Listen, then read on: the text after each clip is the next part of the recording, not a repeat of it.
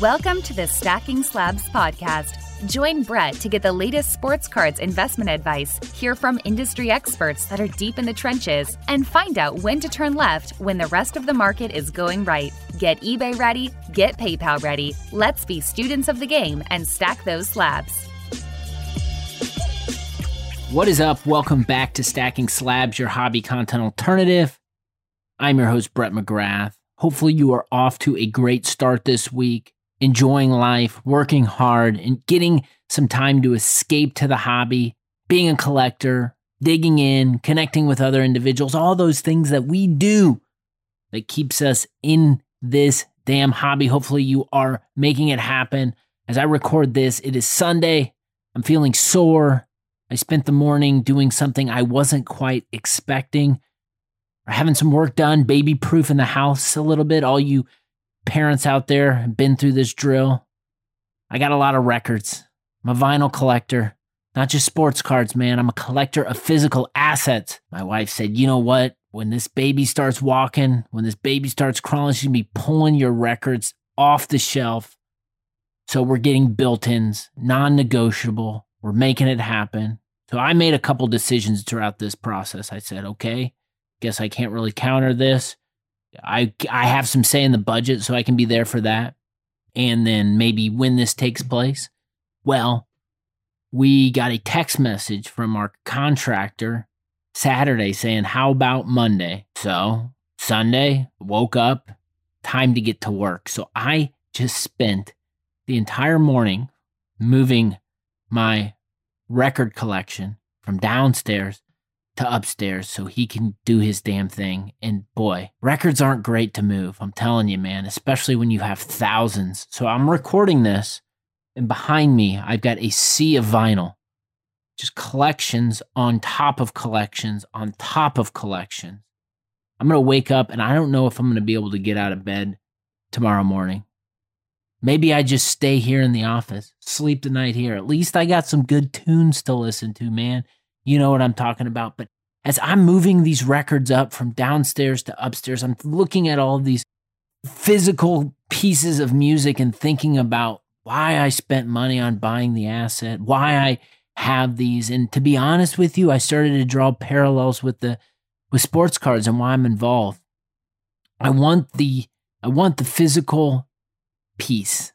I want it because, to me, holding certain records triggers stories and memories of specific times in my life when that album got released and where I was, and then how I have this piece of music and how I can then talk to my daughter about why this band mattered. And it also gives me a stronger connection with that band. I'm supporting the musician by buying their vinyl. And so I think a lot about the connection we all have with sports cards. And we buy these little pieces of cardboard because we want to deepen a connection that we already have with an existing players or teams or sets or years. And so to me, some people that aren't collectors of physical assets think we're crazy. Really, like, you can just go to Spotify or Apple Music and play the damn songs. Yeah, no shit. I know that. But it's not just about the output. It's about the whole process. And that's why I think with sports cards, it's all about the process.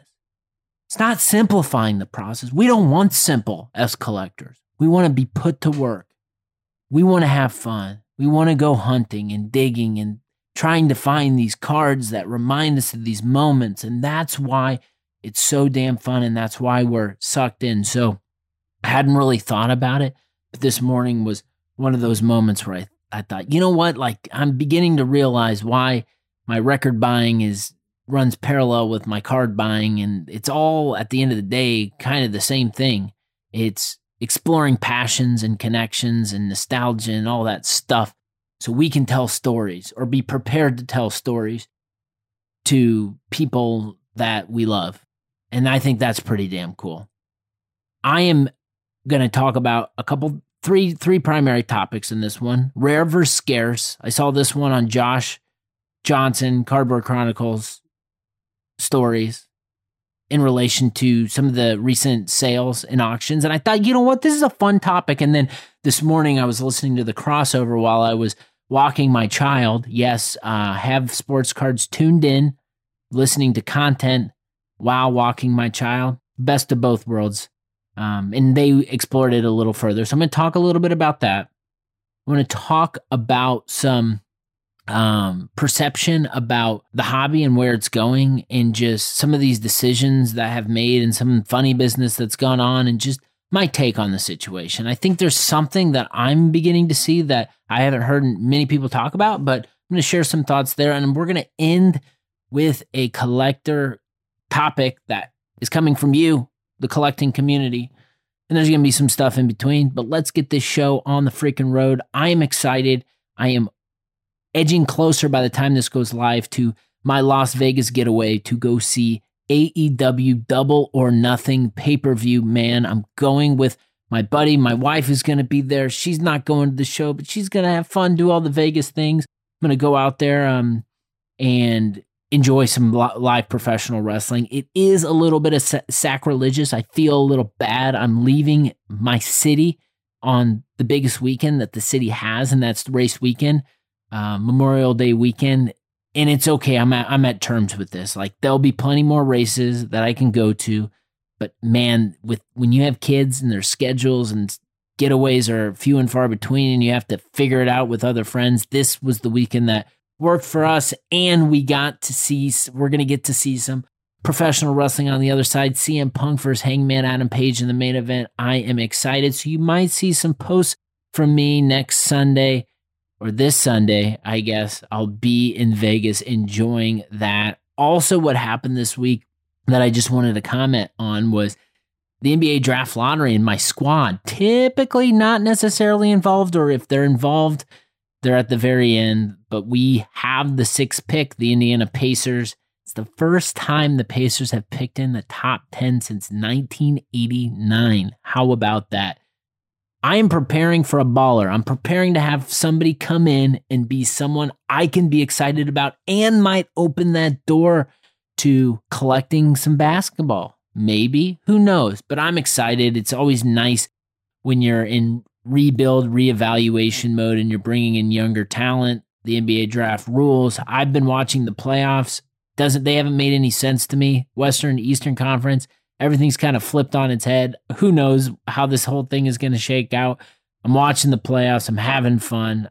There's a lot of good action going on, and it's always how it is, but it just seems to me that I haven't had a dog in the race for like a year. It seems like the Pacers have been out for a year, but it's just been a couple months.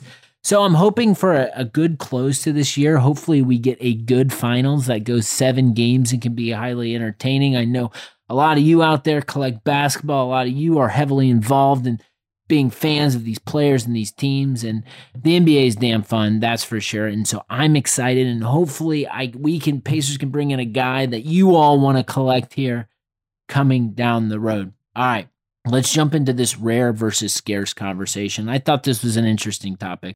So this all started for me when I saw Josh post on his story. There was something he pulled, and it was a good breakdown, but it said, when we say rare, it usually means that the object is valuable, but not a necessity, and hence not in demand. However, scarce indicates that the object is not available in sufficient quantity to meet its demand.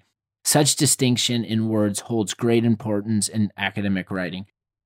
And so when I saw this, I started to think about it from my collecting perspective. And then I started to think about it from the market perspective. And I think we all get caught up confusing maybe rare and scarce at times, where we see cards that are rare because potentially they have manufactured serial numbers on them. However, they're cards that we see in every premier auction, and they pop up regularly. So it doesn't necessarily mean that they're scarce, okay? So from my vantage point, those cards typically aren't the cards in my PC that I desire. I think one of the best opportunities that we have as collectors is the ability to curate a collection that's unique to our own personal taste and doesn't necessarily reflect what other people are buying. And that's just the way we can roll in the hobby. And I think it's pretty damn cool. And some of us, I think it's easy to get caught up into this mainstream vortex where you feel like just because someone's talking about a specific card, that is the card that we need to go buy and we need. In all actuality, most of the time, the card you really want or you should be pursuing is the one that hasn't been popped up or appeared in auction, and maybe even the card you don't know about, but you need to do some exploring. So I think this was an interesting topic that came at the right time. We'll be doing a Peyton Manning top 10 here in a couple weeks. The Captain 37, Kevin Randall, hosts this, and it'll be interesting to see everyone's top 10s, and they're going to be broken down into a couple buckets, but one bucket will be kind of shiny cards and inserts. That is happening. Let's see here. I'm trying to rack my brain. It is the second Wednesday, I believe, in June. So we'll be going live on Kevin's channel, and we'll be sharing our favorite shiny and insert Manning cards, which is fun. And there'll be another one that's rookies, patches, and autographs. There'll be a part 2. He just did this with Brady. But it'll be interesting to see everyone sharing those cards and how many similarities and differences there are. My guess is there'll be a lot of differences based on Manning's collection, and we all have different tastes in what we like. And so I think this topic of rarity and scarcity has really, really kind of poked his head out with some of these auctions that are happening and some of the fallout, and people may be a little confused and saying, the market's going down. Look at where these prices are. When all actuality, it's just been the same cards that are being posted over and over and over again. And yes, we might be at a downturn in the hobby, but if those cards are continuing to appear over and over and over again, and we are in a period that is not so great for the hobby, it's all likelihood like those cards are going to go down. And so I've got a couple examples that I just want to call out. Josh posted these to his stories, but just to give some context, and then on the flip side, maybe present an option of a card that fits into the rare and scarce categories that shows that the market is actually performing, but in just different scenarios. So if you look at for example, the PWCC auction, if you look at some examples, and these are ones I pulled from Josh's story, you got the Charizard Holo PSA 10. We're talking Pokemon here on Stacking Slabs. How you doing? That card, we remember a year or 2 years ago, the hype train around this card, okay? Well, the population of this card's 121, okay? 121. It's hard to believe that one card with a population of 121 could make 121 people a millionaire. It just doesn't make sense. This card sold for $264K. Still substantial. Well, in March of 2022, it's $420K. Okay. Again, rarity. I don't know. It depends on what you consider rarity. 121 doesn't really seem too rare to me. Scarce? Not necessarily if it just sold in March of 22. How about the Mahomes NT RPA BGS 9? Sold for $84K. The last sale was $181K. Again, another example. Doesn't mean necessarily the sky is falling, but I think it's just in a down market, a card popping up that's popped up before. You've got the NTRPA of Trae Young, BGS 9.5, sold for $43K. In May of last year, $72K. 2003 Rookies and Stars, LeBron James Gold Refractor, out of 50. $168K. Last sale was $264K, a population of that card of 25. So thinking critically about the rarity and scarcity, when you're buying cards that's thousands of dollars, and really being clear on the definition, I think is really important. Here's an example of it going the other direction. So there, 2014 Flawless, there's significance around Flawless, game-worn patches, first year of Flawless. Their Tom Brady just sold, BGS 9.5, 15, which I believe is the Ruby version, sold for $105K. That's a big sale for that card. Now, if you look at 1 year ago, almost to the day, the PSA 10 version of the Ruby out of 15 sold for $78. So that card hadn't appeared in a year, And now the BGS 9.5 has outpaced, or not outpaced, but has sold for more than the PSA 10. Now, if the PSA 10 went up for sale in 6 months, chances are it would go up.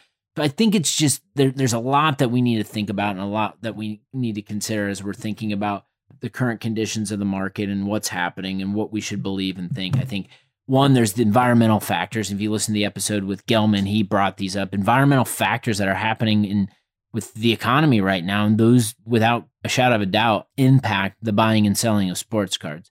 You got to think about mainstream cards. Influencers pump these things, okay?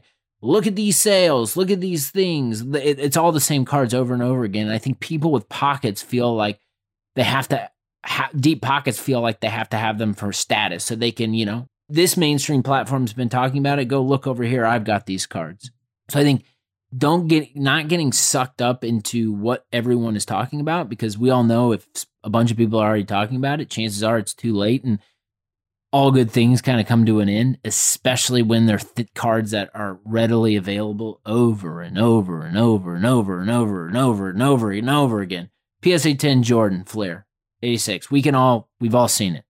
I think just the thought and the quote of comparison is the thief of joy is something to bring back up here. And just as a reminder, gotta do your homework, gotta take into consideration, and also just don't buy cards just because the mainstream says it or the auction house says these are the cards.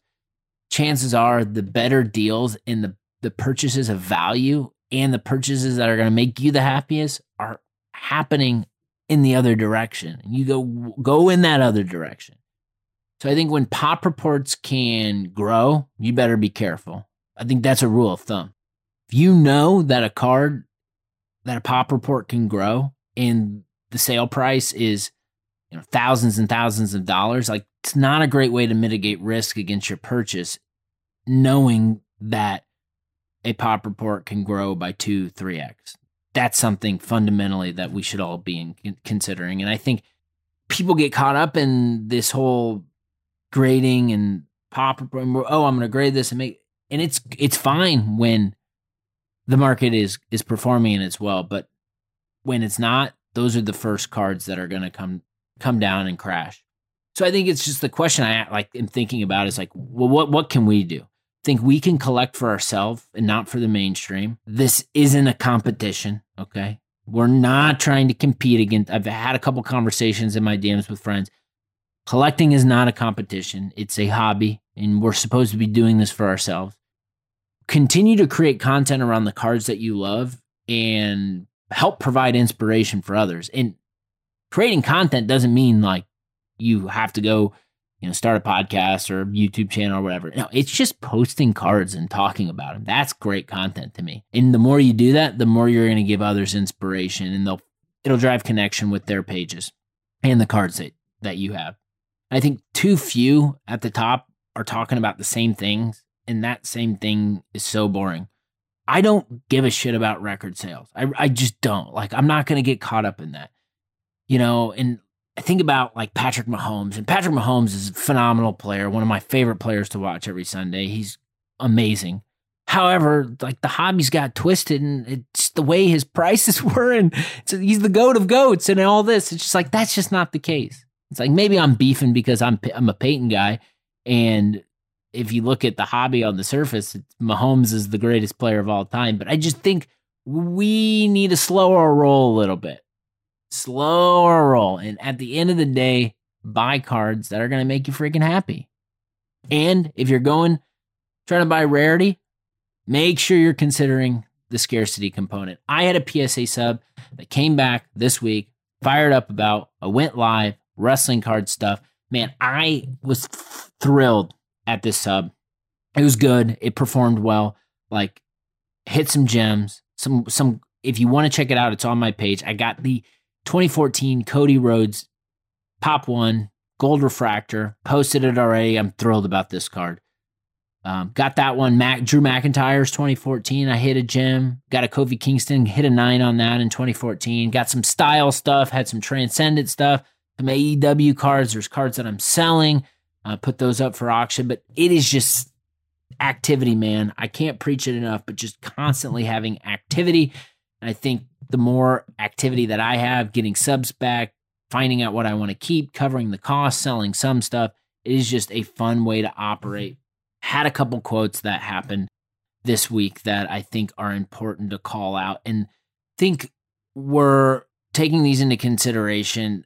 I don't want to get into talking about it because it's already been covered, but we all saw what happened with Platinum Brakes, that whole fiasco. And then there was the whole Backyard Brakes and that whole fiasco of people not understanding why Luber's going and aligning with them on their brake and all this stuff. So I think like two quotes that came out were one from the Platinum side, which was, while our style is not for everyone. And then a post that was reposted by Card Porn was from Josh's DMs, where he said, do they have a style that people dislike? Absolutely, in reference to Backyard. And I saw these two quotes like within moments of each other, and they're referencing style. And I think to me, style is a kind of it's an interesting way to describe something. And I'm not saying like I create this show and I've got a certain way I go about my business, and it's not for everyone. And I get that and I understand that. But also, like, you can't say that people have a certain style, and so we understand you might not like them if it's dishonest, if it's focused on greed, if they're using manipulation. I think these are like the traits of the underbelly of the hobby, okay? It's not a style. It's just bullshit we need to call out. So I thought that was interesting and something that I wanted to think about or bring up on this. But, you know, a lot of people don't understand, like, you know, why is Josh Luber working with Backyard? Why are they doing this? And I think, like, for me, there's a lot that's happening with our hobby that is ruffling collectors' feathers. And I think with change, this happens. It's inevitable. And I think I personally understand that there's different flavors of the hobby. Not everyone is going to do the hobby like me, nor do I expect them. And I think at some level, different flavors of the hobby really help. And I think when you're talking about growth, the idea is there's all these different pockets, and so that helps grow the hobby. But I think it's also one of the things that doesn't get talked about in this growth consideration is the heels, the bad guys that do bad things. I think there's a specific demographic that the bad actors prey on. And to be honest with you, my thought process is, based on everything that I've seen, is there are people that are younger than the standard listener of the Stacking Slab podcast. There are so many awesome breakers out there, breakers that are my friends, no doubt. I'm not here to give breakers a bad name. I think it provides a need in the hobby. It brings cards to surface. Those cards that we might not seen enter the market. People go after them. I get it, 100%. But then a bunch of these activities that are happening that are negative are happening from break. I think when you're thinking about like Fanatics and you're thinking about alignment, you know, you look at the breaking community and it's a primary distribution channel for these folks, right? But, you know, there's this gambling component, right? And for us as collectors, we can only control what we can control, okay? We can only control what we control. And I've been preaching segmentation since we started the show. And just because you like sports doesn't mean you spend a whole afternoon watching rowing competitions on ESPN The Ocho. That's kind of the way the hobby is right now. Just because you're in the hobby, this means you have to do these certain things. Not the case.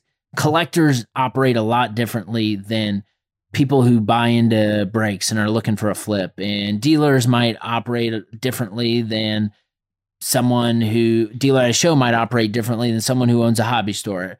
There's just different variations and a different variety of the hobby, and we all need to take into consideration. And with that means content, with that means discussion, with that means the way we talk about cards. And I think collector-driven content is more necessary than ever. It is more necessary than ever. And so I get why Josh Luber gets on Backyard Breaks and is trying to say, you know what, their style is not for everyone, but like, I'm going to do this. He does that because it's best for his role and it's best for business of Fanatics from his perspective, right? Because aligning with a younger demo, right? These people are at VCon, okay? These people are at VCon doing that thing, doing the NFT thing. And it's a section of the hobby that looks a lot different than the way that, if you're listening to Stacking Slabs, probably think about your hobby and how you collect. That's fine. It is what it is. And people can get upset and people can call people out. But I think what's important is not necessarily the why or why they shouldn't. We can only control what we can control. And so I think the call for me and what I would think about and what I'm hoping for is that, okay, if people are doubling down on this approach to the hobby that's more gambling in nature, that's more aimed at a younger demo, like that's fine. But that means we got to contribute as collectors and we got to create really good content and we got to have discussion and dialogue about products, about significance, about opportunities. And we just need to double down and focus in on the collecting portion. It's never going to go away, but we got to keep the voice heard and we need to do whatever we can to amplify it. And you better be damn sure that I'm going to do whatever I can to keep collecting a part of the conversation on the Stacking Slabs podcast. And if you're not already, hit the follow button, subscribe, do all the things, tell a damn friend you're enjoying this podcast, and follow me on Instagram. Do all those things, slide into the DMs. Let's have a talk. I am excited to bring on my man, Timmers Cards. He has an incredible story about a Vernon Davis Superfractor. He is a passionate collector, and he is someone, you know what, I was like, yeah, I need to have a collector on the show who tells stories, who's in it, who's been in it for a while, who can bring a collector voice to this program, and that is what I'm doing. I'm excited to bring on Tim this Friday. So if you're in it, if you're excited and you want to hear a conversation about collecting, you can find that on the Stacking Slabs podcast. Let's close it out here. Here is a guest topic that I thought was good, and I thought it was good and it was relevant to me. Benor14_sports cards asked the question, when and why the gold parallel took over the hobby seems like a recent phenomenon in the last 2 years. So I think my immediate reaction to this would be, I think gold parallels probably have always been a desirable card in the hobby, but maybe over the last few years, there has been some gasoline poured on this. And so I'm trying to think about it because I'm someone who buys a lot of gold stuff, and I try to consider my own purchasing when I approach this question. And I think I'll get into some personal stuff, but I think like some assumptions I'm going to make is that gold, anything, is a sign of investment, and it is a sign of good investment. So we want to invest in gold cards because we know gold is a investment that performs really well.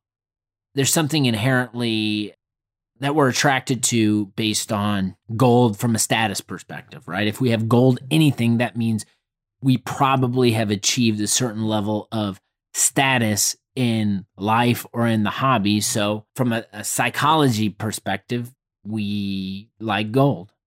I think those are two, just like thinking about it, zooming all the way out, good investment, status thing. I think if you look at the track record of what's happened in the hobby from a performance perspective, that might help tell a story. So you can think about the LeBron gold refractor chrome sale in January is $900K, almost $1 million. February, Curry's gold chrome sold for $575K. Trout had a gold Bowman auto sell for $528K. And here's one where I think might be the gasoline of all gasoline, and that's just the rise of the gold prism, right? The gold prism has become one of the pillars of the hobby. And so Luka sold in February for $780K. LeBron 2012 sold recently for $571. The Giannis just sold this past week on PWCC for $528.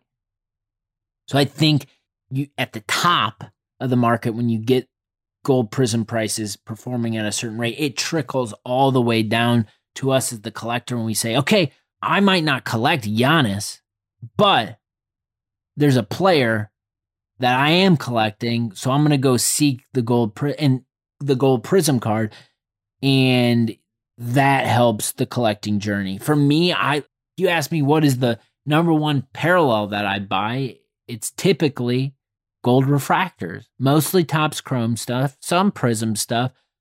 I like to look at it at the simplest level. It feels like I have something important. I love the shine. I love the look of a gold card.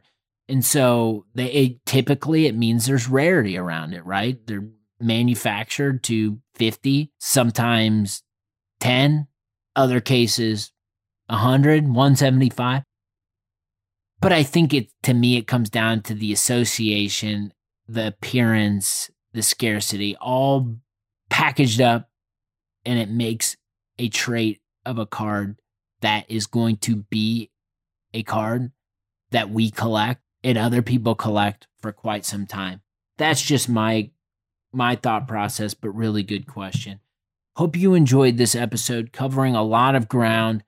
We will be back on Friday, Timmer's Cards. Thank you so much for listening to the Stacking Slabs podcast. I do appreciate each and every one of you tuning in regularly, supporting me, supporting this show.